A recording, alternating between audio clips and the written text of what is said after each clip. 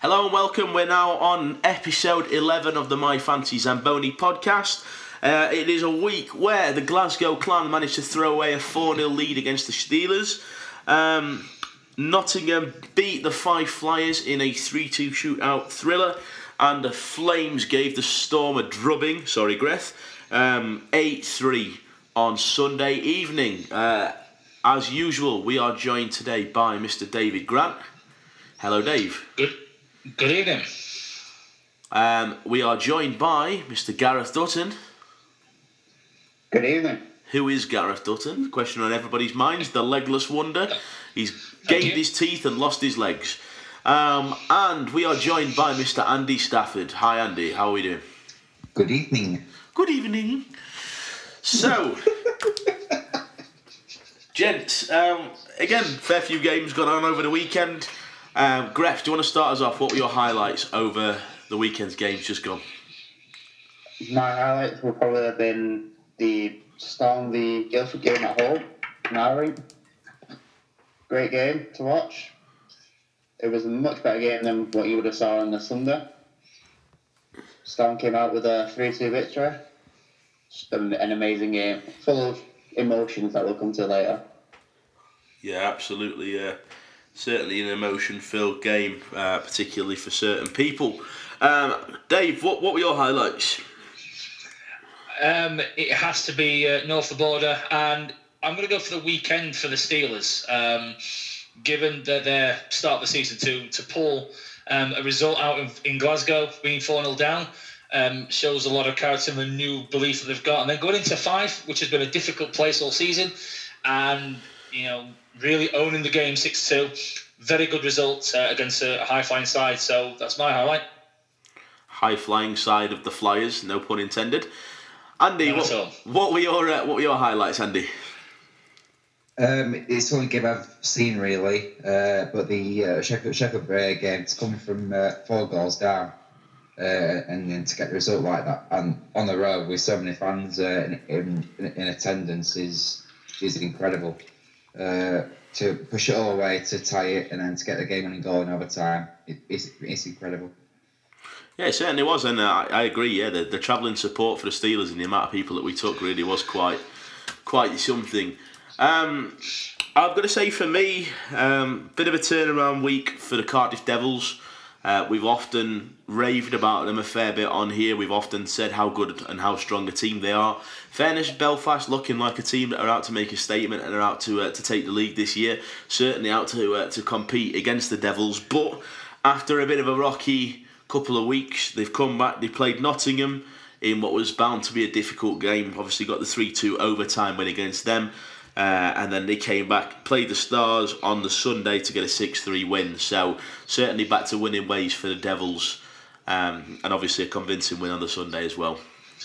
Just another one, and the amount of comments from people around the league saying how good, back onto the point Andy made about the Steelers fans' attendance, over 200. I appreciate it was a double-header weekend, but a great number went up, and all the comments have been great about the fans.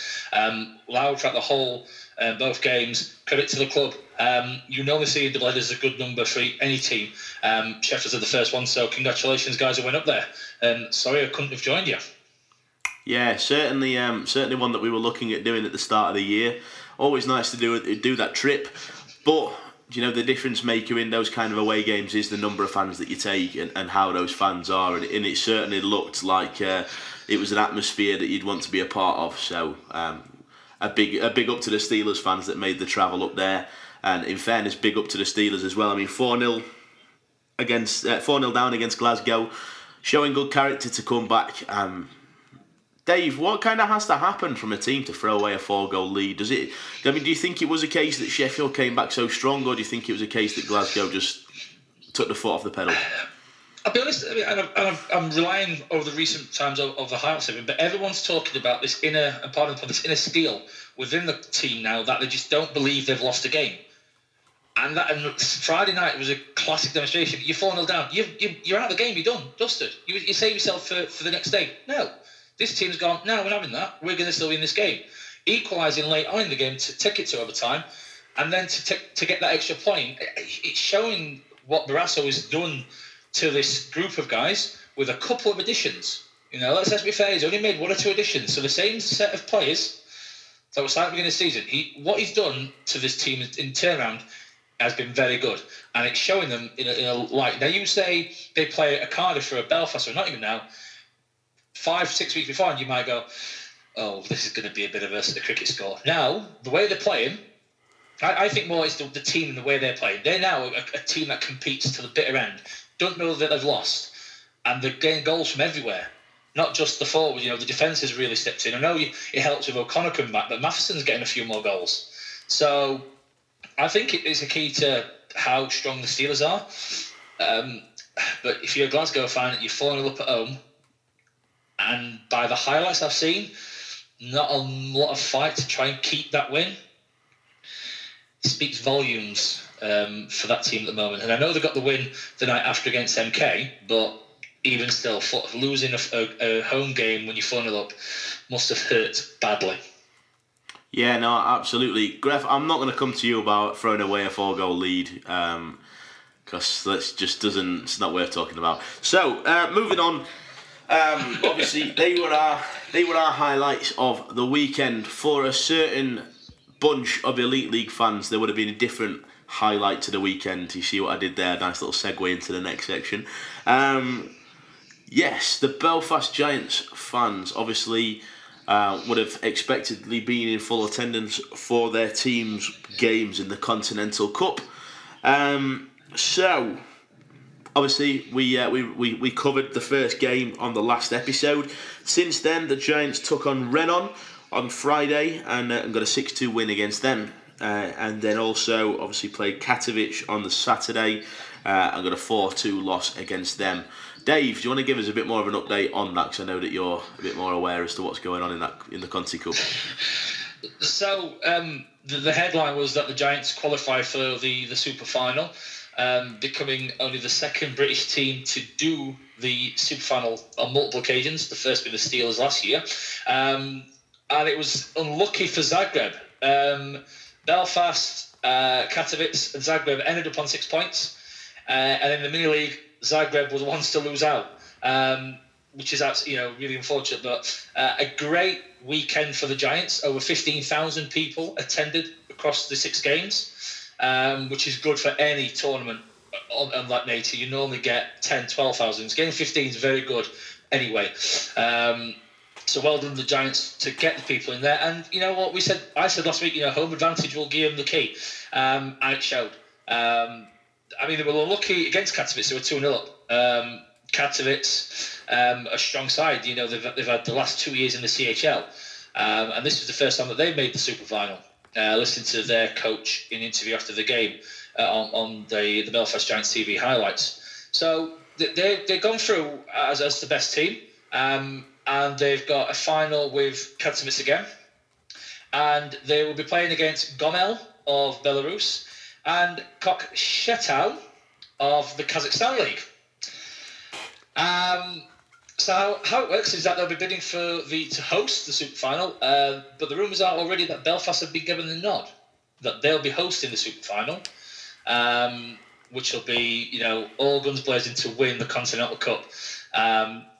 Belfast have a history of hosting great events. They have the Friendship Tournament from the NCAA. They've had the World Championships. They've had the Boston Bruins. They know how to host events. So if the rumours are correct, it's not surprising. But, I wish them the best in the final. I hope they win it. And then I hope they don't win the league, because that potentially could mean 2 teams in the CHL. Because the winner of the Super Final will get a CHL spot, assuming the CHL allows them. I guarantee if Belfast win it, they'll be signed off. Sheffield, when they're in the final, will signed off as they'd get the spot. Nottingham the year before was signed off. Obviously, they won it and got the spot. So if Belfast was to win the Super Final, and let's say Cardiff, Nottingham or Sheffield to win the league, whichever one, to get 2 teams in the CHL and another team in the Conti Cup would be great for British hockey. Yeah, it certainly would, and obviously keeping it going as well, as we say. Obviously, you had the Panthers do it and get the win, obviously, to progress onto the CHL. The Steelers obviously doing it last year, and now the Giants following on as well. So getting it going 3 years in a row certainly is good for British hockey. Andy, obviously last year the Steelers, they finished second in the group. Obviously at this stage, obviously they got the loss against Minsk.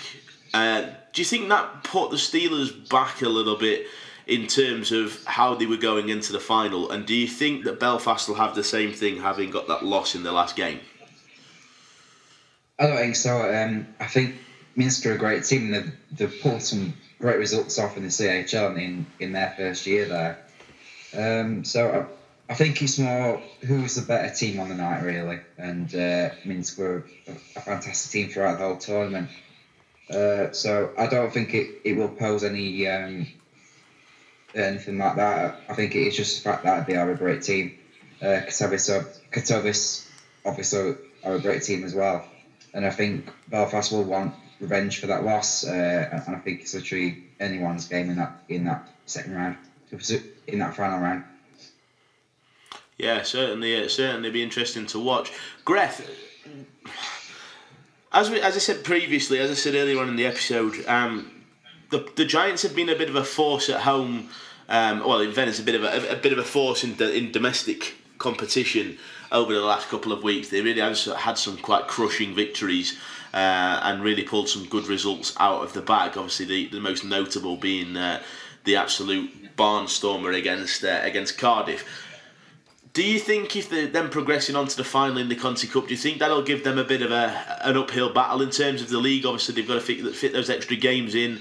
Obviously, it's the extra games over a short period of time. Do you think that'll make it a bit more difficult in the league, or do you think they'll be okay with that challenge?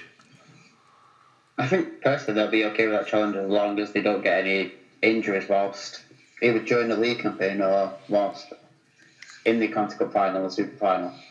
If they don't get injuries, little like niggles here and there, I still think they're going to do well. They're going to be in the top two at least this season in our league anyway. Yeah, absolutely. Again, it'll be interesting to see how it pans out. I mean, we've got quite a close league. In fairness, at the top and the bottom. I was having a look earlier on. The Steelers kind of sitting a lot higher up than they were, but they have got 3 or 4 games in hand to most teams. So yeah, a case of wait and see how it pans out, really. The beady-eyed, or should I say beady-eared ones of you that listened to the last episode will have picked up on my mistake in saying that the Guildford Flames had drawn the Sheffield Steelers in the Conti Cup. I, of course, meant the Challenge Cup, but hopefully that gave some people a giggle. It had it pointed out to me at the end of the episode, and noticed Dave's confused face when I said it and wondered what I'd done. So yeah, hopefully that gave you a bit of a laugh. But yeah, I think that brings pretty much the Conti Cup chat to a bit of a close. So that game's not been played in Tilburg then? We ain't got to go to Holland to play the Challenge Cup? Actually, mate, I am down to go to Holland to watch the thing. I'm really not going to complain. Maybe that's what the elite needs to do. What the NHL do? They go away and play a game. Maybe we need to go to Holland. Send around the games to Holland. That'd be great. Fairness though, let's not compare the Elite League and the NHL, because we know that's I'm not comparing the two. I'm just comparing the theory of sending a set of games in a different country. Yes, certainly a social media stir-up caused by somebody comparing the Cardiff Devils and the New Jersey Devils, so we'll leave that one well alone. Moving on, kind of back to domestic again, there's been a few signings recently, and in fairness, we might as well stick with the Cardiff Devils on that one at first. Gref, do you know anything about the guy that Cardiff have signed? Yeah, the guy who signed Drew Schiestel. Yep. Second round draft pick for Buffalo. So his career went downhill straight away then. I mean, didn't really play for us. He played for our AHL team at the time, which was Portland Pirates. And then when we went back to Rochester, he played for them. And then soon as he left Rochester, because we didn't give him a contract, he went he dabbled in the ECHL with Greenville Road Warriors and Wheeling Nealers, Hamilton Bulldogs as well. I mean, he's now been in Europe since 2014-15. He's been in the BEL, the Denmark League, EBEL, and now he's found his way to Cardiff. From what I remember seeing him as a prospect, he was a steady D-man. not the one that's going to get you so many points every game as you'd expect of him, like, for example, Ben O'Connor for you guys. But he'll be the defensive defenseman. Hopefully it'll stop them from getting another 8-1 loss against them. Some would say hopefully, others that are kind of bidding against the three-peat may be hoping the opposite, but we'll certainly see. Andy, what do you think to this signing? I think it's a good sign. He's a very good. He might have got some good experience in the American leagues in Europe. He even played for Rungstedt in 2015. Put some good points there. Put up 18 and 40. And obviously last season split between Medvešák, Zagreb and Lawrence Skog. Again, not bad points output as well. So yeah, I think he's going to be a good D-man. I believe he's going to put some more points on the board as well, and just steady that ship in Cardiff, like Gref has said. Yeah, a good signing for Cardiff. Dave, do you agree? Do you think it's a strong signing for Cardiff, or do you think they could have signed better out there? Well, if you're going to get a guy who's appeared in the AHL All-Stars, you grab that type of player. He's going to give them what they've been missing, in terms of, as you could say, Cardiff missing something. But yeah, they were missing something steady, just someone just to keep the ship, afloat and just steady. Just let the flair players do their thing. They didn't have that. They now have that. Great resume, some good leagues he's played in. In his time in Europe, he regularly near the zero mark in terms of plus minus. So he's just, as daft as it sounds, his defence responsibilities is always there, not going too forward. So I think this is a type of guy that will make Cardiff a stronger unit, getting over the 4 losses on the bounce. He makes his debut tomorrow night, as we're recording this Tuesday. They play the Five Flyers, so he makes his debut tomorrow night. We'll see how it goes. It may be a case of another Benny Blood in respect of some big teams see him and go, we'll have him, we'll offer him a good contract. So who knows? But overall, I do agree with the others. It's a good signing for the Devils. See, I think it's a bit of a 50-50 signing. I think it's a bit of a wait and see, because for me, some of the things that stand out. I mean, obviously his last time in the AHL was back in the 13-14 season. So obviously he's had 4 years out of the AHL. Not necessarily too rare for people coming over to the EIHL.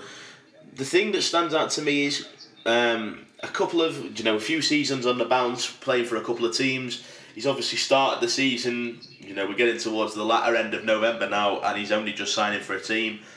But and also the other thing that stands out for me is, other than in his 31 games for Lawrence Skog, he's either got a 0 in terms of plus minus, or he's looking at a minus for the last few seasons. I mean, DEL, he got a -9 over 48 games. Nothing particularly too big to pick up on, but I always find defensemen's stats quite difficult to read, particularly as Andy says, defensemen as Gref says, defensemen that you don't expect to go out and get the goals every game. So certainly a wait and see signing, but I'm kind of 50-50 on it at the moment. I'm a bit on the fence. The thing that makes me laugh is the PR leap that you take when you sign a guy like him, and the Devils post all over the social media pictures, headlines and all this, the news articles, and you see the picture of him wearing the Buffalo Sabres jersey, and every time you see that, you think, my God, this guy, they've picked up a good one. And then you find out he's never played a game for the Sabres. You just think, come on, I know that it's a good thing to have been drafted, but I don't know, it just makes me laugh. Look at this guy wearing a Buffalo Sabres jersey from when he was drafted 9 years ago and never played a game. But he was drafted, so he's clearly got something about him. Moving on from that, Dave, I'm going to bring this to you. It's a Manchester headline, so strange that I'm not taking it to Gref, but I understand one of your beloved players has departed the Storm. He has, sadly. Pakal has taken up a job opportunity back home in the Czech Republic to mentor and coach junior goalies. Obviously, that's where he sees his career after retiring. However, they've announced the Storm that he's still on the books, so should injury happen to their goalies, he can jump on a plane and be back over and be part of the team. So they've kind of got a backup plan should the worst happen, and obviously we hope it doesn't happen. But so he's gone back home, and in the era of where you have an import and a Brit goalie, unless your Brit goalie is Ben Bounds or Jackson Whistle, your Brit goalie ain't getting much game time. So your one goalie is going to get it all. So to have two is... I do think it's risky. I know the Panthers have done it for a few years, but I just think unless your Brit goalie is, of that level where he can have 20, 30 games, the idea to have another netminder either import Brit is to give the other guy a rest. But then you've also got to have the thought of balancing the number of imports. So it's always a risky strategy for me. And the Finity's obviously gone with the route that Packel's not going to be the number one import netminder. So, he's had a couple of years in the UK, wishing well in his endeavours back home and mentoring the young goalies from the Czech Republic. Yeah, absolutely. For those of you who don't understand why I say it's one of Dave's beloved players, one of Paschal's first games, or one of the first games that we saw him play, was in Sheffield, and Dave had been watching him like a hawk I can't remember whether it was in warm-ups or right at the start of the game. Joe, warm-ups don't happen, as in we watch warm-ups. That's kind of why I said warm-ups, and then I thought, no, we're never there for warm-ups. No. So. But David had a bit of a watch and kind of came out with the comment to all of us saying, oh yeah, this guy looks good. And then I have to say, he came out with one of the worst performances I think we saw from a goalie in that season. Yeah. So he then became Dave's Bay, as was tagged. Was it 8 goals he conceded that night? It was something like that. I mean, in fairness, next few times we saw him, he did pick up his game, so we'll give you that one. But it just kind of stuck after that. As you can imagine, we didn't really let him lift that one down. Gref, obviously, Packel's been with you for this season. What did you think when you saw the headline? Were you impressed from what you've seen of him? Are you disappointed to see him go? Or is he one of the ones that you could, take or leave? I'm kind of gutted that he's leaving. I mean, it does mean that Jin's going to be the number one and he's going to start every single game. I mean, not to put anything against Jin. I mean, he's saved our backside so many times this season. But you need to have your number one goalie to have a bit of a rest during the season. I mean, no offense to Declan Ryan, he's a good lad, good netminder, but I'm not too sure that he's going to get the games or he's going to be good enough for it. I mean, he's good, but when are you going to play against the teams of Cardiff, Sheffield, Nottingham, even Belfast as well, obviously, the main four, you're not really going to put Declan in there. Yeah, certainly a good point, Greth. Andy, Packel, obviously, as Dave said, come over here for the last 3 seasons, had a bit of a break playing for the Erste Liga for 3 games, but then he came over and had a stint in Milton Keynes. Not played a huge amount of games, but over his time in the UK, probably averaged about a 4 goals against average, which would generally be above the kind of average you'd be hoping for a goalie to obtain. If Packel had signed for the Steelers, let's say you woke up in the morning and it was in the news, Packel signs for the Steelers, would you be happy? Would you be thinking, oh, this is a good signing? Or would you be thinking, okay, it's another body on the bench, we'll make do? I'd be quite happy. I mean, he's still young. He's in his early 20s. He's got some good experience of the elite of the league, and I think under Barassa, he could bring that coaching that he's had with Slovan and really develop his game. So I think as a young player, I think he'd be a great signing for Sheffield. But yeah, he's been quite quite moved around a bit through the Elite League, but he's certainly a good goalie, and I'd definitely take him.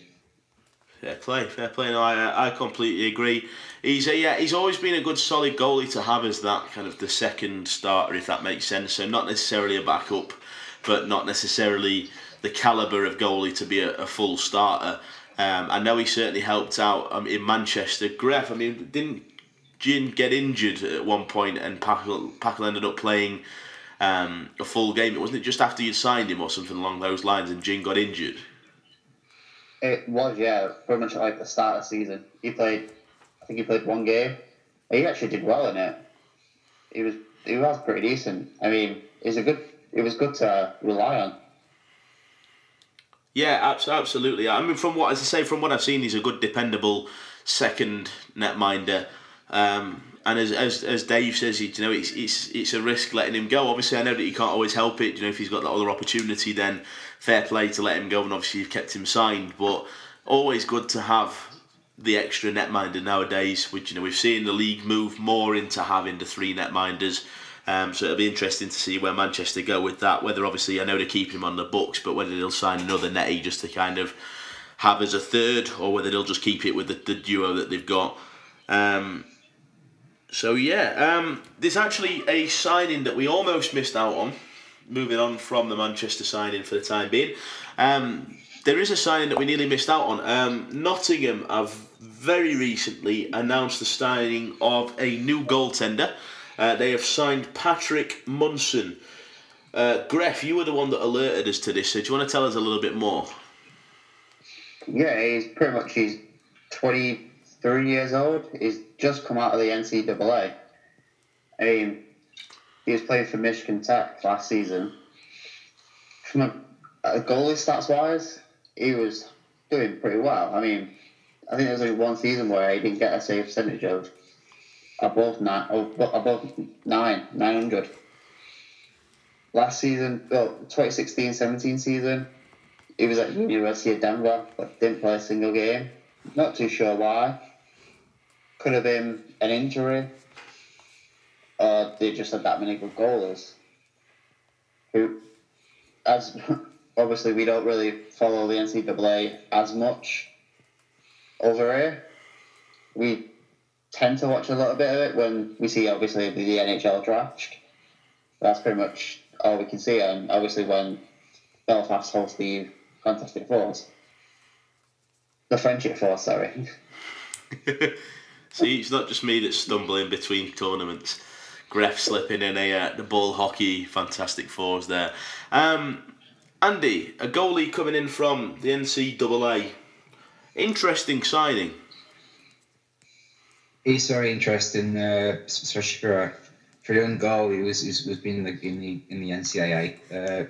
Usually you see them going into the East Coast League or something like that, but it is strange to see him come to the Elite League. But as stats go, he's got some decent stats on him. Still young, and I think with some development, with some league time, he'll progress. He'll get better, and maybe he'll return to the American leagues and have that goal of being in say the American Hockey League. If he puts some good stats in this league. Yeah, absolutely. Apologies if anybody heard that crash. I think Greta just opened his mouth and his teeth have fell out. Dave, obviously you're the goalie amongst us, and as Andy says, a bit of a strange signing. A guy coming straight out of the NCAA. I mean, in fairness, as I say, I didn't know about this until Greff said it early, so I haven't had a chance to read any press releases about it or anything, so we can only really speculate. But do you think this is kind of one to kind of give Garnett a bit of a rest? Do you think it's a case that they might have got a knock, or do you just think it's that they're trying to move towards the 3 goalies like a number of teams in the league? It's clear that they're going down the route of 3 goalies. But if I'm honest with you, it's a strange signing from going from NCAA to the Elite League. And he's a highly rated prospect. So they're still taking him as a prospect. Now, for it to be, go to the Elite League. It's very strange. If I'm honest with you, it's also a bit of a slap in the face to Gospel. There's not much signing another import. Seems to be there's not much faith in him, which we all. Oh, sorry, maybe not Gref, but me, Joe, and Andy have seen how good actually he is when he played that one game for the Steelers and stood on his head. So I'm not sure why. They're saying the Palestinians could have got a load of games coming up, so they want to try and keep the goals as fresh as possible. Well, you've got a guy there already. And the guy was a high prospect. And speaking to a number of the Nottingham coaches who I know through playing rec hockey who've coached Sam before, rate him as one of the best that's come through the Nottingham system. So for me, I'm not... The guy looks a good goal, and when we get to see him play, he'll be good, and he'll show us how good and why they rate him as a high prospect. But when you've got a homegrown prospect already on your books, use him. He's there. It's not like the kid's not played senior before in Gospel. So I'm not sure with this signing. He'll do well, Munson, but I do feel sorry for Gospel in this respect. You've got. A good netminder there. It's not like he's just, no respect to other backup netminders. He's not there just to open the door. He can win games for you. He can win games for the Panthers. He is that good enough. He's that good. So, I don't know. Yeah, I don't think I've really seen a British back. I mean, I know that Murdy's kind of, he pulled a few games out his backside a couple of seasons ago. He's a good goalie. I don't think I've seen a backup goalie the same kind of calibre as Gospel since the Steelers had Jeff Woolhouse in as a backup. I mean, he was a guy that you saw come in and you knew that you weren't going to be at a deficit as to what you would have been if your starter was playing. You were very much still confident you could get the win. Obviously, Gospel proving when he played the game for Sheffield that he could come in and obviously get the result even with that high pressure. It seems a bit of a strange one, and it also seems like a bit of a slap in the face to me for Patrick Munson. I mean, you see players generally come out of the NCAA and go into, the AHL, the top teams of the ECHL as top premium players, or even feeding straight into the NHL. But a lot of them also end up obviously getting drafted. It just seems a little bit odd to go straight from the NCAA straight into the Elite League. I mean, I'm pretty sure that wasn't where he thought he was going to end up when he started in the NCAA 4 years ago. But sorry. No, I was just saying, but it's certainly going to be interesting. One of the points you raised in terms of the backup Brits and level of, and you're right in terms of Murdy being probably one of the better end that we've had since him and Gospel. Headley, who shared time between Coventry and Milton Keynes, was thereabouts. There was a guy in Braehead, Gus.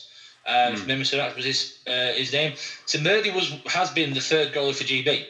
So it's kind of that's your level what we've got. So when you've got someone who can compete with Murdy, in my opinion, use him. And it looks like in reading between the lines of the short press release the Panthers of release, it's to give him depth. So who knows? It'll also be interesting to see how they play him. I mean, I said this with the Steelers, obviously, when they brought in Climby. In fairness, it looks like Brad Day played a game in, I think, the NIHL the other day. So I don't know whether we put him on a two-way deal, but it'll be interesting to see how they play it, whether they, if Munson gets regular time, whether they do it as one plays one game, the other plays the other, in irrespective of Garnett plays one game, Munson plays the other, and then they keep Gospel as the backup for both, or whether they play as Munson's on the bench, Garnett's in net, or Garnett's in net and Munson's... No. Or Garnett's on the bench and Munson's in net. It'll be interesting to see how that goes. Certainly gives them a lot more to play with. And in fairness, the flip side, I guess, is it still gives them that assurance. As we say, bit of a risk for Manchester letting Packle go. Obviously, may have not been able to do anything to stop him because they're potentially opening themselves up if they end up with a goalie injury to potentially not having the calibre of goalie that they'd want. Nottingham have certainly assured that if Garnett gets injured, they've still got two top quality netminders. So it'll just be interesting to see how they use him in comparison to Gospel, really. But moving on from the changes, I believe that's the last one that we've got this week. Moving back to Manchester, and Gref, I'm going to throw this over to you because I know that you actually were wanting to say this is your highlight for the week. So why don't you go ahead and tell us what was particularly stand out in the Storm game on Saturday? I think that, as most people have probably already seen this on social media, but obviously the standout was Mike Hammond getting the game-winning goal on the day that a few hours beforehand he found out his dad passed away. I mean, that's some commitment there and top professionalism there straight away for Mike Hammond. I know his mum posted on the Storm fan forum on Facebook saying his dad would have wanted him to play no matter what. Because I was there, I saw the emotion in his face. I could see that he was trying to fight back the tears, as everyone else would do when someone that you loved, a family member, has passed away a few hours before you play the game. It was a very emotional day. It was great we won. Even better, it was Mike Hammond that got the game-winning goal. Yeah, certainly an emotional ending, and I think, in fairness, it was certainly the picture that spoke 1,000 words was the picture of the emotion in his face after that goal. I know that, as you say, that did the rounds on Facebook and social media. Dave, I mean, have you got anything else to add? What's your take on it? Obviously, certainly an emotional night for Hammond and an absolutely stellar performance by him, given his circumstances. Very much so.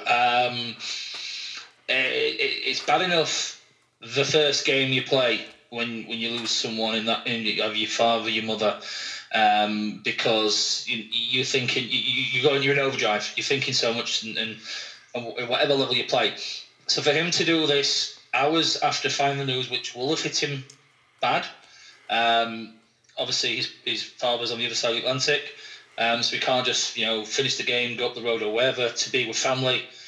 It says so much about him. It's difficult to do. It's not as easy just putting the gear on and going out. So I tip my cap to him. Even if he'd have not got the goal, just to play that game, I would just tip my cap to him and fair play to him to get that goal. It's a nice story in a horrible situation. And I think I speak for everybody in our thoughts and prayers with him and the rest of the Hammond family on that news. So, fair play to the kid. He's done his family and his dad proud. Yeah, absolutely. Andy, I mean, it's not something that we see a lot of in the league. Obviously, I know that a lot of the time when at times like that, obviously players go back home for personal reasons. Obviously, they may not play the game for personal reasons. What does it say about Mike Hammond? Obviously, not only playing the game, but putting in the performance to get that goal and obviously to drive his team to be something better, given the fact that he's got that going on in the background. He says that he's a very, very strong individual, and I can't imagine how hard it must be to hear news like that when you're so far away from that person. It must be absolutely heartbreaking. But it says a lot about his character. He's a very strong individual, and as you said, his father would have wanted him to play, and he'd be very, very proud of him, especially for scoring the game-winning goal. It must have meant so much to him. And I know that it would have meant a lot to his father as well. But I can guarantee you now he'd be looking down and be really, really proud of his son. Yeah, absolutely. I mean, there's nothing else that I can add that hasn't already been said. I mean, it really does show the character and the strength of Hammond to be able to do that. Absolutely no doubt that his dad would have been proud of him, not only for being able to play in that game, let alone being able to score that goal. But all I can really say is I echo what Dave said. The thoughts for everybody in the podcast. In fairness, everybody in the league. At the moment, the thoughts and prayers, as Dave already says, with Mike Hammond and his family. Obviously, a very hard time. Absolutely. But moving on from that, obviously a few more items to cover. The next thing, and I'll bring this around to you, Dave, because we get to hear your international pronunciations at this point. It is the next round of the CHL, I believe. It is. Well, tonight we've had the second leg of the round of 16, the second round basically, with a couple of shock results. Very close games, close ties even, apart from one. So we'll go through the results. Munich turned around a 1-goal deficit and qualified, beating. Well, that's how the scores. These are the overall scores. 4-3 against Zug. Malmo beat SC Bern 5-1 across the two legs. Looks scoreline wise a great game between Karabat and Zurich. Karabat going through 7-6 on aggregate. Salzburg, after a very tough game in Rouen the previous week, beat them 8-4. Brno and Tappara really just didn't care about defence across this tie, with Brno going through 10-6 on aggregate. Frölunda scoring the game winner in the last minute of tonight's tie, beating Legnano 6-5. Skellefteå was taken to the very end by Storhamar, but they went through 7-6 on aggregate. The only blowout was Pilsen beating Bolzano 12-3 on aggregate across both games, winning 6-2 and 6-1 in both legs. So the quarter-final ties are Munich against Malmo, Karabat against Salzburg, Brno will face Frölunda, and Skellefteå against Pilsen. And just want to throw a thing in terms of the makeup of the quarterfinals, where we've had it for years, dominated by the Swedes and the Finns. You've got 3 Swedish teams, 2 Czechs, a Finn, a German, and an Austrian team in the quarterfinals. And for the first time, we've got a German and an Austrian team. So, I mean, them 4 ties are going to be great. And I think also it's another marker that you're now moving away from the dominance of the Scandinavian teams to the other leagues in Europe. Yes, you always saw Frölunda get the obviously run away with it. They were always when the Steelers played them, they were the benchmark. I mean, they weren't only the benchmark; they were the team that you didn't even aspire to be, because they were just that much better. So to see them narrowly winning to go through, and obviously last year didn't make it through to the final. I can't remember at what stage they got knocked out last year. Actually, was it? I think it was at this stage. This stage. I thought so. Obviously, last year we saw the first Finnish team, first Finnish team and the first non-Swedish team to get the win in the CHL. So certainly looking like it's set up to have another non-Swedish team to win. But there are obviously still some in the making, still some in the running, as you say, Dave.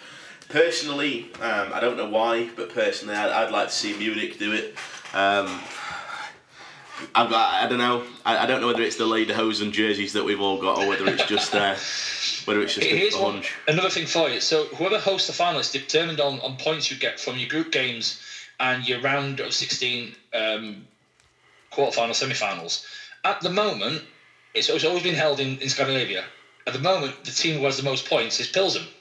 So you could see the final for the first time outside Scandinavia, which I think could be very good. I think if one of the Czech teams made it, I think that's going to be a fantastic atmosphere and exhibition of CHL hockey. Yeah, it'll certainly be interesting. Always good to keep an eye on the CHL as it goes through, even obviously when it gets to a stage where there's no British teams in. So always nice to have a look in at that. We'll move it on just to the next topic, which is moving back to domestic, moving a little bit closer to home, in fairness for 3 of us. It is regarding an incident, or an occurrence, should we say, in the game between the Steelers and the Flyers on Saturday night. There was a long pause in the game while the officials examined the game sheet. And then after the game, there were some rumblings on social media, some people saying we might have had to throw the game 5-0 and get the forfeit. Others obviously saying, it shouldn't do because the referees noticed it early in the game. Andy, do you want to give us a bit of a rundown as to that? It looks like the Steelers were playing an ineligible player. Yes, it did. They had a player on team sheet, or rather missing, I think it was. Yeah, I think it was a player omitted from the game sheet. Yeah, it was a player that wasn't on the game sheet. It was playing the game, and yeah, I was just sat there at home wondering what was going on because it was a very long period of time while we were trying to work out what was happening. And yeah, the referees noticed it early, and they then benched the player. So he took no further part in the game as soon as the referees noticed. And according to the rules, that's the right thing to do. If referees notice it early and the player then takes no further part in the game, then that's when they can continue with the game then. So I don't understand what the problems are if all the criteria in the rules has been adhered to. Yeah, the rules are actually they're quite interesting when you read them. The Elite League have actually posted them on the website now just to clarify. Essentially, I mean, as Andy says, I think the main thing in this was I think it was DeLuca that was omitted from the game sheet, but was kept on the bench for the Steelers. Looks like a clerical error rather than obviously anything any more seedy goings on. But I mean, the rules that have been clarified by the Elite League are Rule 23: ineligible player in a game. No goal will be allowed by a team during a game if one of its players on the ice at the time his team scores is ineligible and the referee has been notified of the error prior to the ensuing face-off at centre ice. All previous goals by the ineligible player's team will count. So in fairness, it basically looks like it's a case that any goals scored, unless I'm reading from it, any goals scored while DeLuca was on the ice wouldn't have counted if the referee was notified of the error before the puck was dropped. If a player is assessed a penalty and during the penalty is found to be an ineligible player, he'll be removed from the game and a skater designated by the coach will sit it, so kind of sit it almost as a bench minor penalty for the rest. If a player is found to be ineligible during a game, he'll be removed immediately without penalty, and all cases regarding an ineligible player will be reported to the proper authorities. So essentially, there's been no effect on the actual result of the game. DeLuca was noticed. Darnell threw him out of the game, obviously, once they realised he wasn't on the game sheet, and that was the end of that. Greff, does that seem like a little bit of almost a lenient penalty on a team that's got a player on the bench that's ineligible? No, I think the rules are there, and the Elite League's actually done well with it. They've actually stuck by it. It's like, he's not on the game sheet. Technically, you could say he's not insured to be playing that game. So imagine if he got a really bad injury, they wouldn't have been insured or anything by the league anyway, because technically he's not on the game sheet, so he technically shouldn't be on the ice. Yeah, absolutely. It would have been interesting to see if that would have happened. Dave, what's your take on it? I mean, I obviously my thinking is, the execution of the ruling was absolutely spot on by the Elite League. For me, I think the rule itself is a little lenient. I think you'd kind of expect if it was against us. I mean, it's worked for the Steelers. It's worked in our favour in this game. If it was against us, I think you'd be kind of thinking, I don't know. It just seems a bit odd just to say a player's on the bench that's ineligible, we'll take him out of the game and then we carry on. It just seems a bit odd. You'd think there'd be some kind of sanction in there, some penalty. Well, I suspect there will be a sanction or penalty, but I think it's going to be more of a financial penalty to the club. I suspect that where the punishment will be. The ruling's in the IIHF rulebook, so it's black and white from the very top.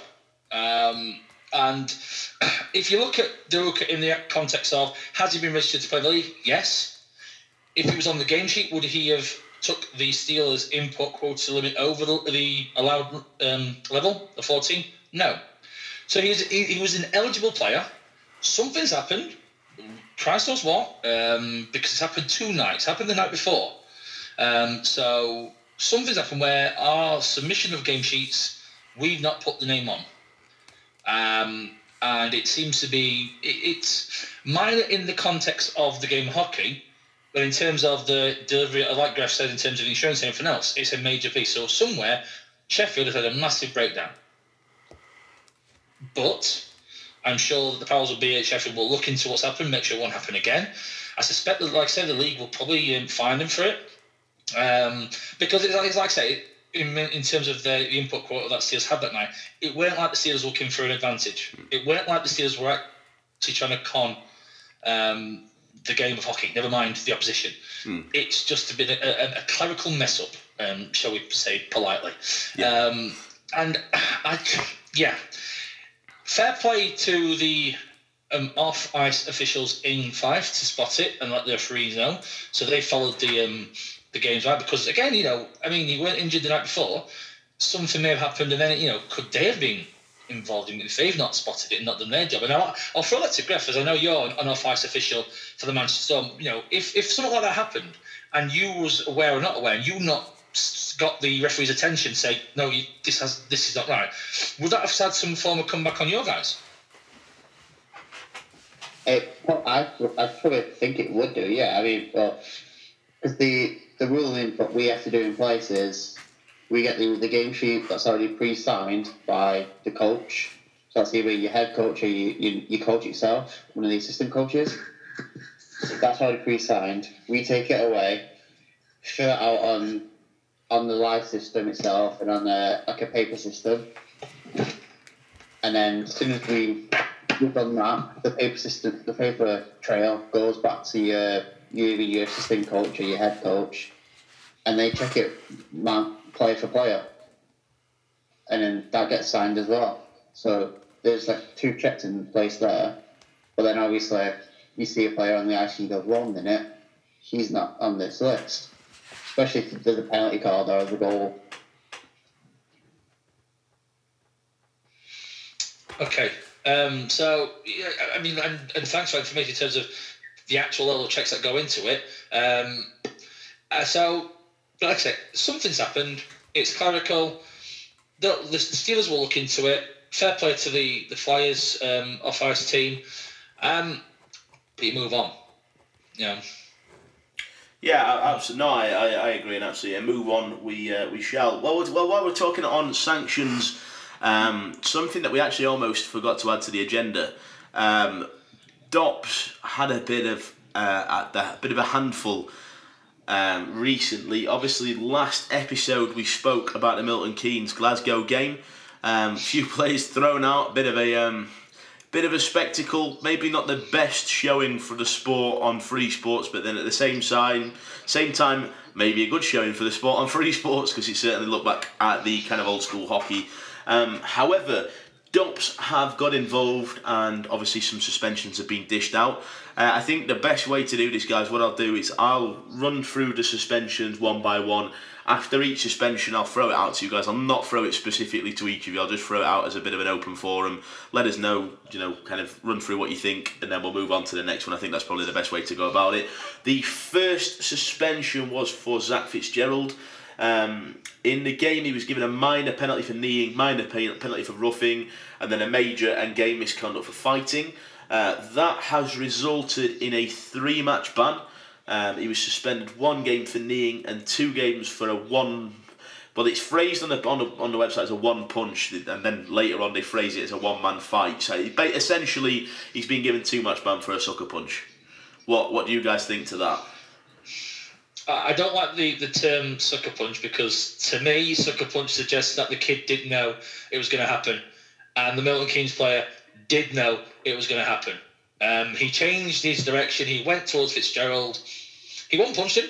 Simple as that. But the level of suspension, I think, is probably about right. No one likes to see a player knee another player, and I don't think Fitzgerald did it purposely. But he said before and stuff, he's listened to interviews with Steelers and with Glasgow, that sometimes you'll do something in the heat of the moment and you go, that was a bit dumb. So I think Doc's got it right on that one. Yeah, what do Griff and Andy, what do you guys think? I agree with what Grant just said there. It was, heat of the moment, a silly move, but it's happened. You move on. I mean, what do you, like Grant mentioned last week, what did he really expect?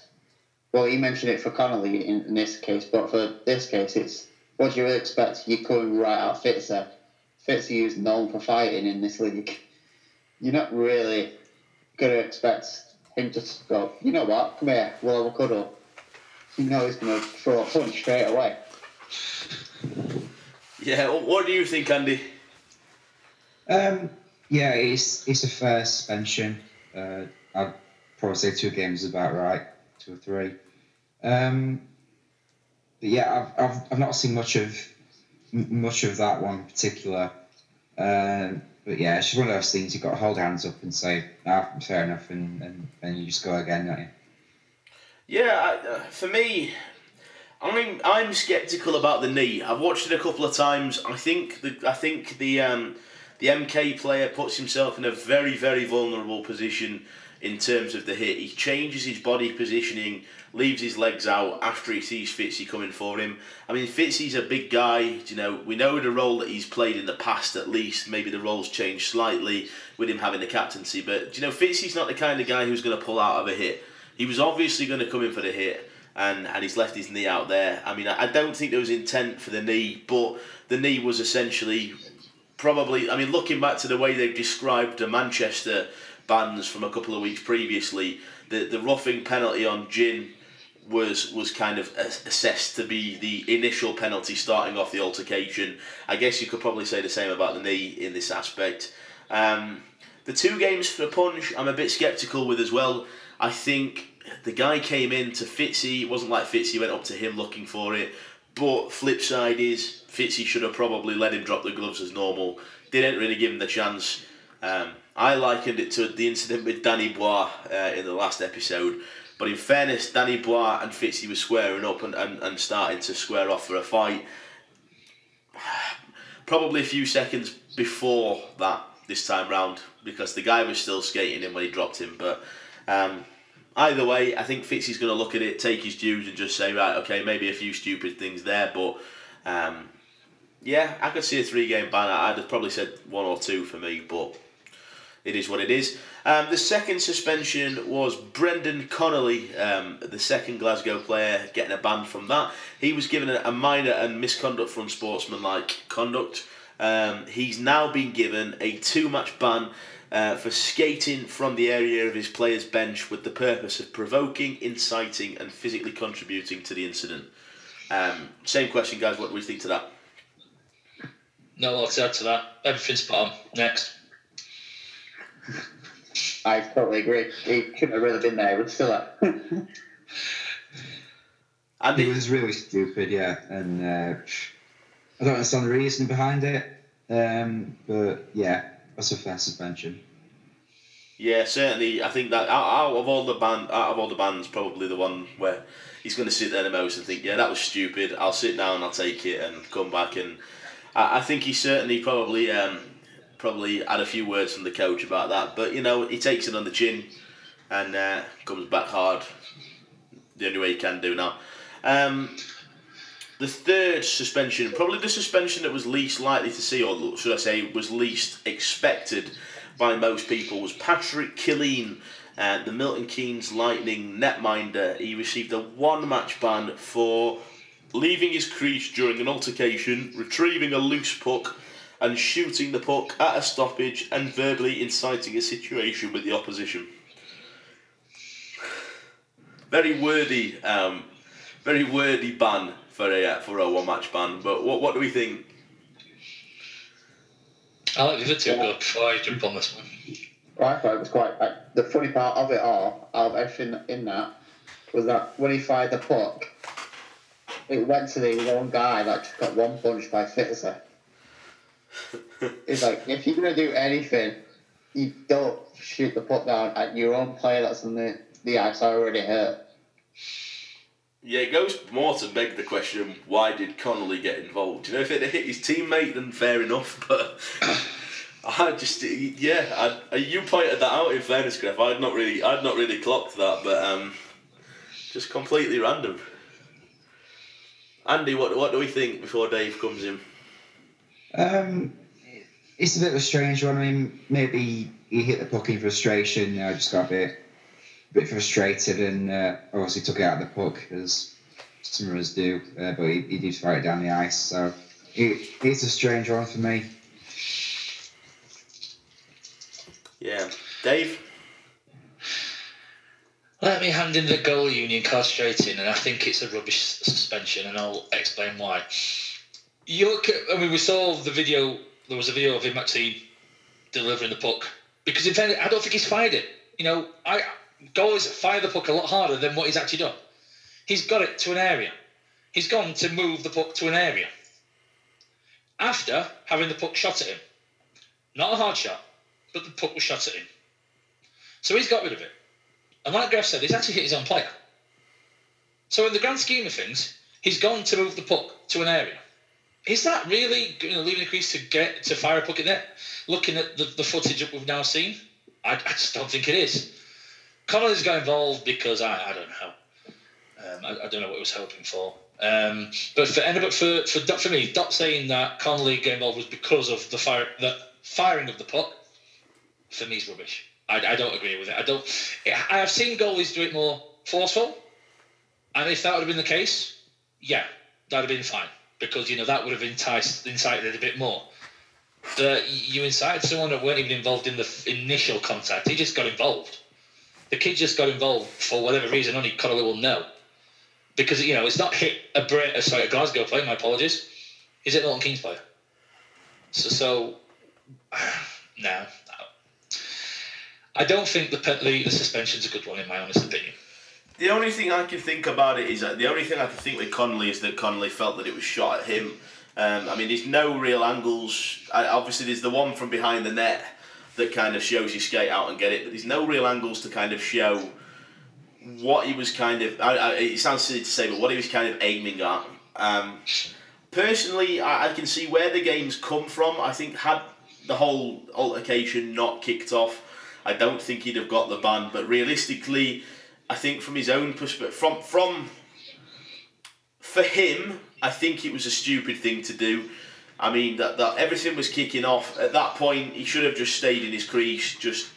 There was no need for him to go and skate and get the puck. And yeah, probably not necessarily fire it down the rink, but it was just needless at that point. It's not like he's just gone next to his crease and then he's gone, yeah, okay, have it down there. He's physically skating out towards the court, towards the boards. He's gone all the way to the boards, a bit further in front.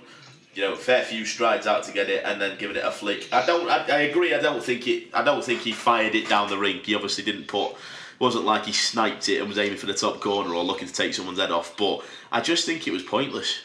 That's for me. I can see the game ban. I probably wouldn't have given it a ban if it was me making the decision. But I just think from his perspective, it was just stupid. He should have just stayed there. But it was all within the MK defensive zone. So in terms of the definition of leaving the crease, in terms of if the goal was getting to an altercation, has he left his crease? He's left the physical crease, but that definition changes for the involvement in altercations, where it's the blue line. So it's happened. He's served it this weekend, so fair enough. Yeah, no, absolutely. So the final ban from that game was Cole Shudra. He was given a double minor and game misconduct for leaving the bench and a major for fighting. He's now been given, and this is the heftiest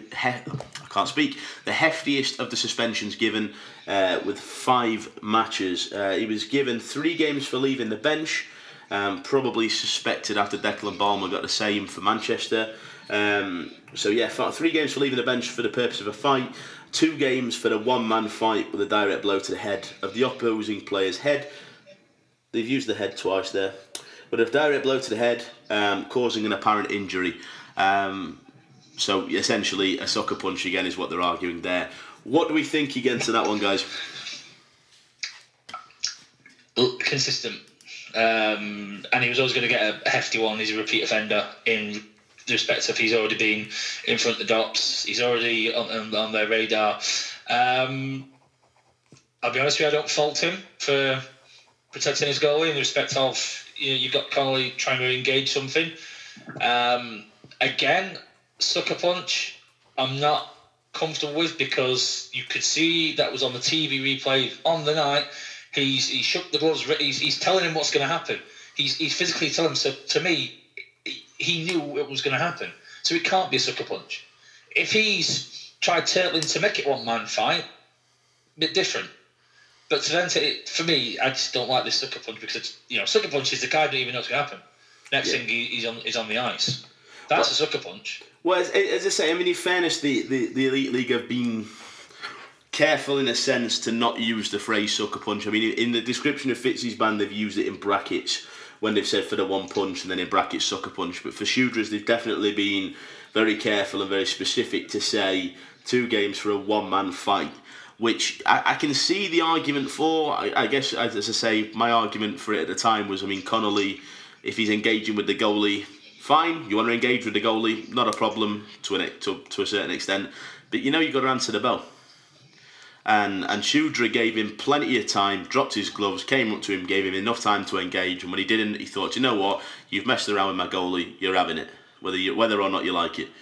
Which and if you also didn't, sorry. No, I was just going to say I completely agree with you. You can't fault him for it. If Connolly didn't have any intentions of engaging into a fight, he had the time to have gone, you know what? I'm just going to turtle right here, right now. I'll look stupid, but I'll turtle. And then you know what? Cole just gets a penalty for dropping the gloves. Yeah. Then he'll leave the bench. But that's what he gets. So he's left it at the very last minute to then go, you know what? No. And I agree with what you're saying. If you engage in that aspect of the game, you know what's going to happen. It's not a rule book. People don't like using the term, but it's a common code of the game. If you do that, you're going to get this attention. So for me, I think he had the opportunity. Cole did, if we're going to be honest, to not do it. But then so did Connolly, had the chance to go, do you know what, I'm just going to turtle. I'm just going to say, no, I'm not having any of this. Fine. So, I think there's a bit of stuff I don't like. But in terms of the actual length, it's probably got it spot on. Yeah, I agree. What do we think, guys? I totally agree. I mean, the consistency, that's brilliant. Especially going off previous years for Dops, where the consistency wasn't there, but the consistency in regards to the 3-game ban for leaving the bench, as we saw it with Declan Barmer getting it for leaving the bench at when we played Guildford, we expected, 3 games. We got the 3 games for that. Surely he should get the 3 games. He's left it as well. The punch, the 2-game ban for the punch. As you have already mentioned, I think he got to the blue line or something before he'd even dropped the gloves. That's a good distance to skate before he'd actually gone to throw the punch. I mean, he has broke Connolly's nose in the punch itself. But as you mentioned, what did Connolly really expect? No, I completely agree. Andy, have you got anything else to add, or do you agree with what's been said? Yeah, I completely agree. You got to stick up your goalie, and I think everyone else was fixated with incidents that were going on in different areas of the ice. That it was like Cole noticed what Connolly was doing with Colleen, so fair play to him to get involved with that, because no one messes with your goalie, and I think he did the right thing to try and put a stop to it, because obviously no one else was going to do that, so fair play to him for that. In terms of the sucker punch on Connolly knew what was going on, so he definitely had the time to sort of react and to visualise what was going to happen. So in terms of that, that's an unfair one, because Colin knew what was going to happen. He knew everything from the glove shape, from Cole. That's the sort of, as they said, the code of hockey, and just some strange calls, I think, and some strange reasons for the bans, but there we go. Yeah, no fair play. It'll be interesting to see what happens the next time MK and Glasgow, face each other. Dave, I believe moving on from that, I believe we've got a few questions from the social media peoples. We do indeed, and thank you for the 2 people who've contributed today.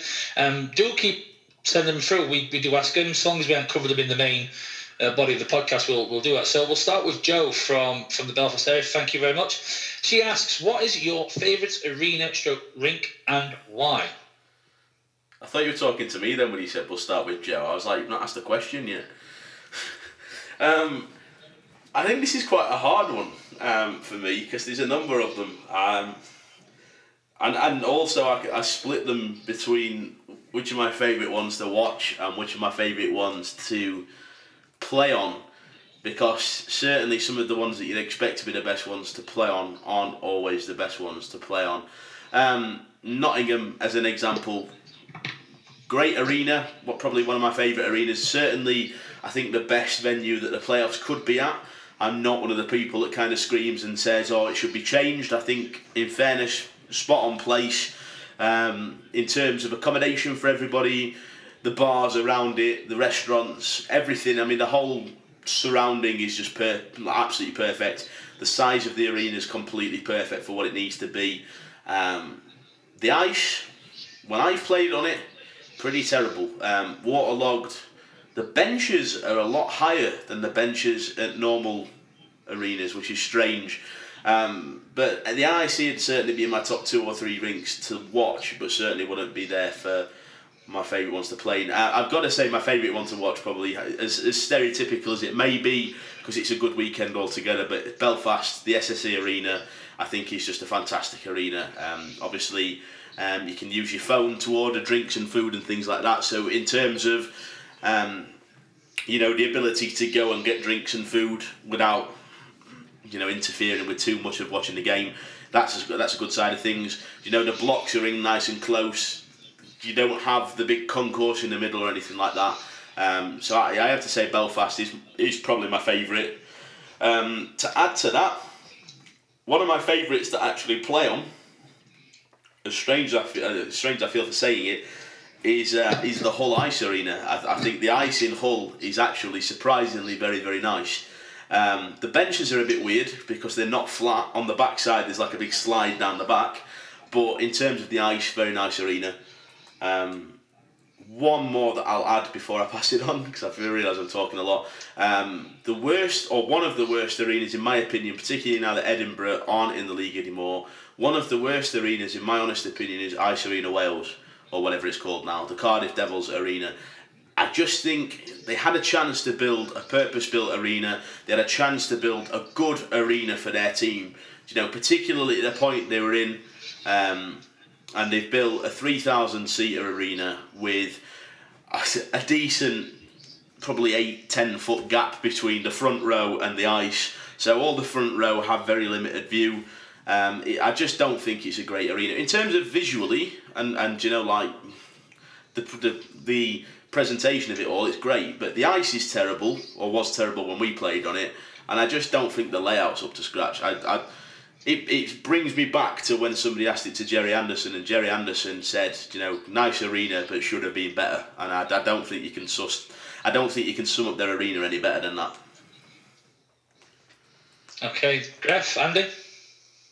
Yeah, I totally agree with the Nottingham being one of the best rinks to go as a spectator, especially for like the playoff weekend itself. That is the amount of places nearby is wonderful.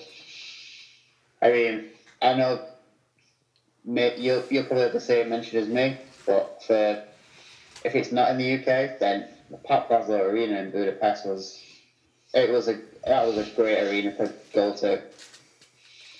I don't think it was purposely built for an ice tournament, but the layout that they had for it was brilliant.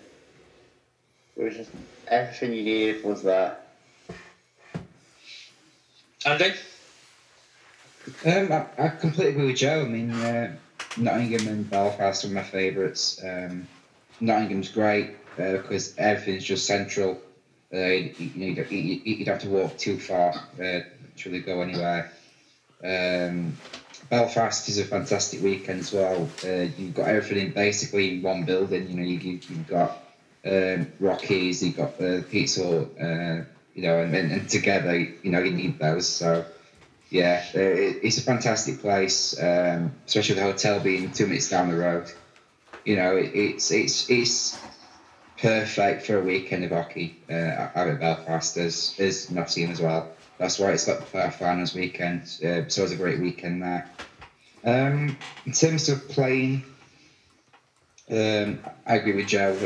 I think the ice is waterlogged at first, then dries out, and it is quite dry afterwards. The best drink I played in has to be in Bruges. Nice ice drink there when I went. There's also another one in Belgium as well. Really enjoyed playing there for junior hockey. And yeah. No, it's the ones that we mentioned are good, great venues. The NIC, great venue as a spectator.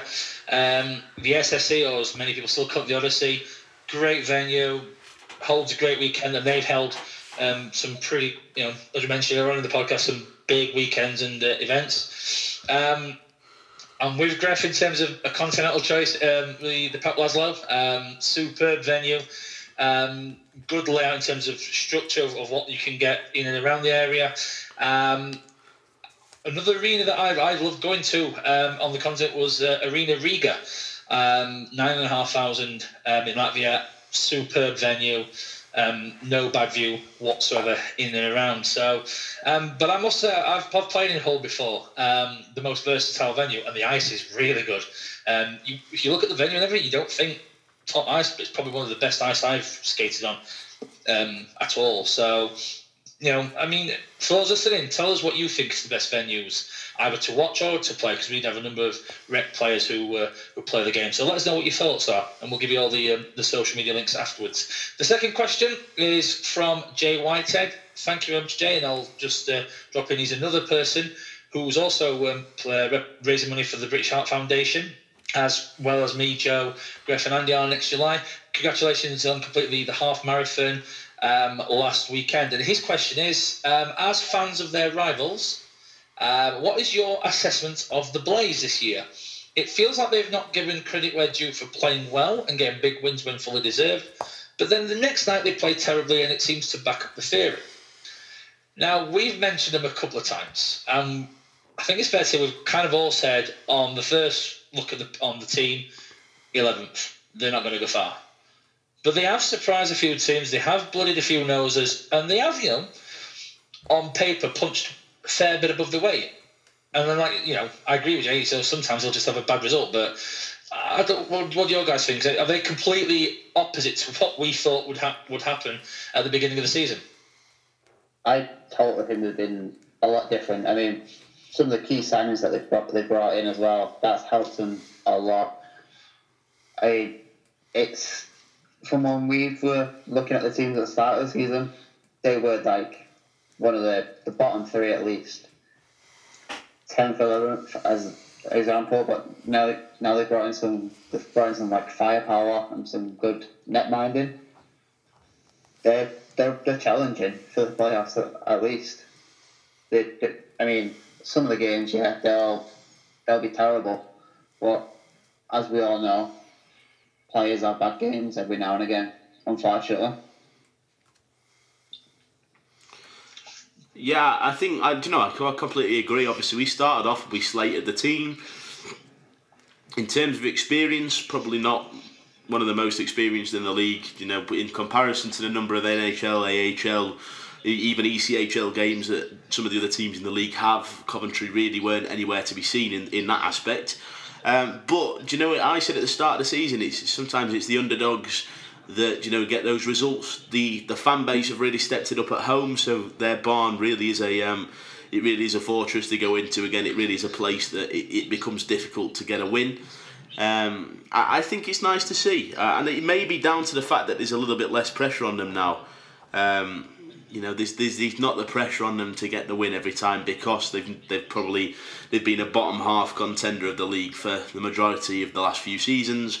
They've not had the most impressive team on paper this year, so I think that lack of pressure as well has given them a bit of a boost. But they're sitting in 6th place in the league at the moment, same points as the Steelers, but having played 4 less games, so they're certainly doing something right. And Andy? Yeah, doing really well this season, better than I certainly thought they would do. It's a bit of inconsistency at the moment. Hopefully, and maybe they'll manage to resolve that and get a good run of wins going. But yeah, they've certainly exceeded my expectations this season so far. So hopefully there'll be more good things to see from them. No, it's. I think it is very much a cross-panel thoughts. And if you want to send more questions in, you can do it via Facebook and Twitter. On Facebook, we have the My Fancy Zamboni podcast page, and on Twitter at MFZ Podcast. Fire your questions through, and you get to hear the thoughts of myself, Gref, Joe, and Andy. Yeah, we'll try not to miss them. We do apologise if we do, but it can get a bit difficult sometimes, particularly the ones that come earlier on in the week. But yeah, no, it's always nice to hear the questions.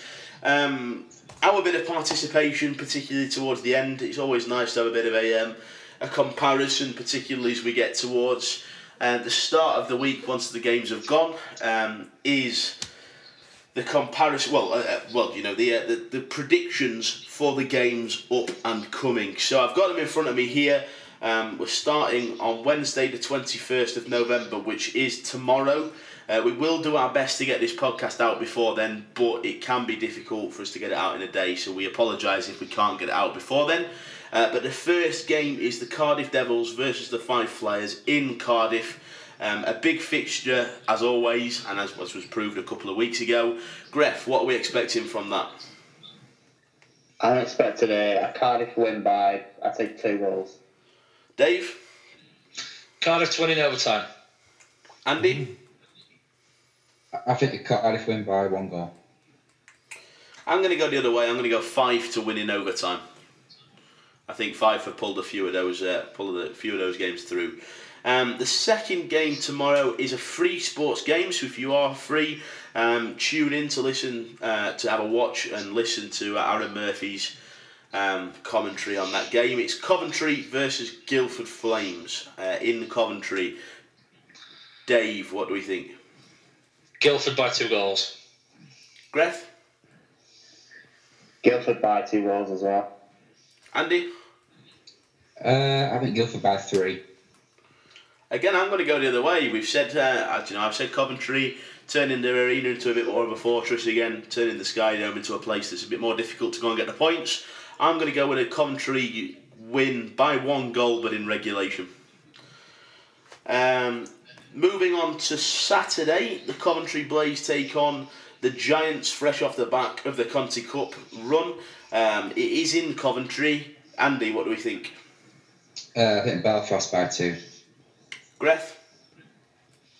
I said Belfast in overtime. Dave? I'm going to say Belfast by 3 goals. In fairness, I think this is another one that's going to prove Jay's point. I think it's going to be one where they play a good game on Wednesday and then they come back on Saturday and don't have the best game. I'd agree with you, Dave. Belfast by 3, I think. Then we've got Dundee playing a home fixture against Fife. I'll kick this one off. I think Fife are going to get this by 2 goals. Dave? Local derby, Dundee to win in overtime. Andy? I reckon 5 in overtime. Gref? I think 5 by 2. Then we have a home fixture for Glasgow, who take on the Guildford Flames. Andy, what do you reckon? I think Guildford by 1. Yeah, I'm going to go Guildford by 2, I think. Gref? I said Guildford by 1. Dave? I'm going to go Guildford by 2 as well. So we've got a Guildford full house on that one. Then we've got Manchester at home to the Cardiff Devils. We'll start with you, Gref, because we know that you're a homer. In this case, I'm going with Cardiff by 1. Cardiff by 1. In fairness, I think saying Cardiff by 1 is still being a homer. I'm going to say Cardiff by 3. Dave? Cardiff by 2. Andy? I'll just go with Joe and Cardiff by 3. Sorry, Gref. And then the final fixture for Saturday is Milton Keynes versus Nottingham Panthers in Milton Keynes. I'll kick this one off. Do you know what? I'm going to go with a Milton Keynes. I'm going to go with an overtime win for MK. Greth? I'm going to say Nottingham, but in overtime. Dave? Milton Keynes in overtime. Andy? Nottingham by 1. So all predicting a very close game on that one. And then we move on to Sunday. So we've got Steelers versus Manchester in Sheffield. Dave, do you want to kick us off with that one? Steelers win by 3. Andy? Steelers by 2. Yeah, I'm going to agree with you, Andy. I'm going to go Steelers by 2. Greth, what do you think? Storm on penalty shots. And he goes back to being a homer. Then we've got Cardiff versus Milton Keynes in Cardiff. Can only see this going one way personally. I'm going to go Cardiff by 3. Greth, what do we reckon? I'd say Cardiff by 4. Andy? Cardiff by 4. Dave? Cardiff by 3. Then we move on again. Guildford versus Belfast in Guildford. Dave, do you want to kick us off? Belfast by 1. Greth? I'd say Belfast by 1 as well. Andy? Belfast in overtime. I'm going to go for a bit more of a blowout. I think Belfast by 3. And then we have Fife versus Dundee in Kirkcaldy. Gref, start us off with this one. I'm going to say 5 by 2. Dave? I'm going to join Greff and say 5 by 2. Andy? 5 by 1. Yeah, I'm going to go with Dave and Gref. I think 5 by 2. So that brings the fixtures for the weekend up to date. As Dave's already said, do get in touch with us. You got any questions, if you got any feedback, or you just want to tell us what you think. If you disagree with us, by all means let us know. It's at MFZ Podcast on Twitter. It's My Fancy Zamboni Podcast on Facebook. But for the time being, thank you very much from everybody here. Thank you very much, Gref. Thank you very much for having me. Andy, thank you very much. As always, thank you. And Dave, thank you very much. Thank you very much. Thanks a lot to everybody who's listened, and we'll be back soon with another episode of My Fancy Zamboni.